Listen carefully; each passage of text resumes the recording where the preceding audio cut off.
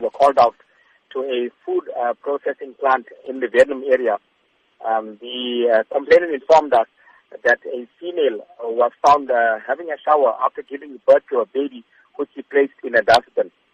Upon arrival, reaction officers questioned the female, and she informed them that she had given birth during a lunch break in the staff toilet on the company premises. She then took the baby and placed the newborn boy in the bin.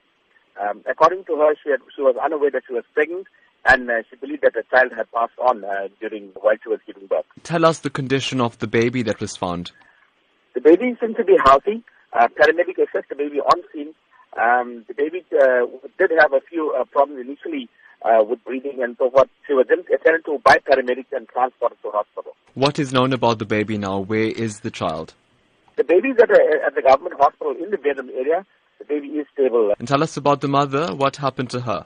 The mother explained to us that she was unaware that she was pregnant. We initially placed her under arrest and called the South African Police Services.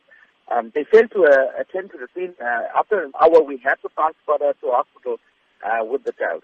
So this is not the first case where a child or a fetus even was dumped in Verulam. How concerning is this? It is concerning that on a monthly basis, we deal with at least one case where a child is either abandoned, found dead, found in the bush, or concealment of birth, abandonment of a baby. We deal with at least one or two cases every month, and it's quite concerning that this is happening to kids.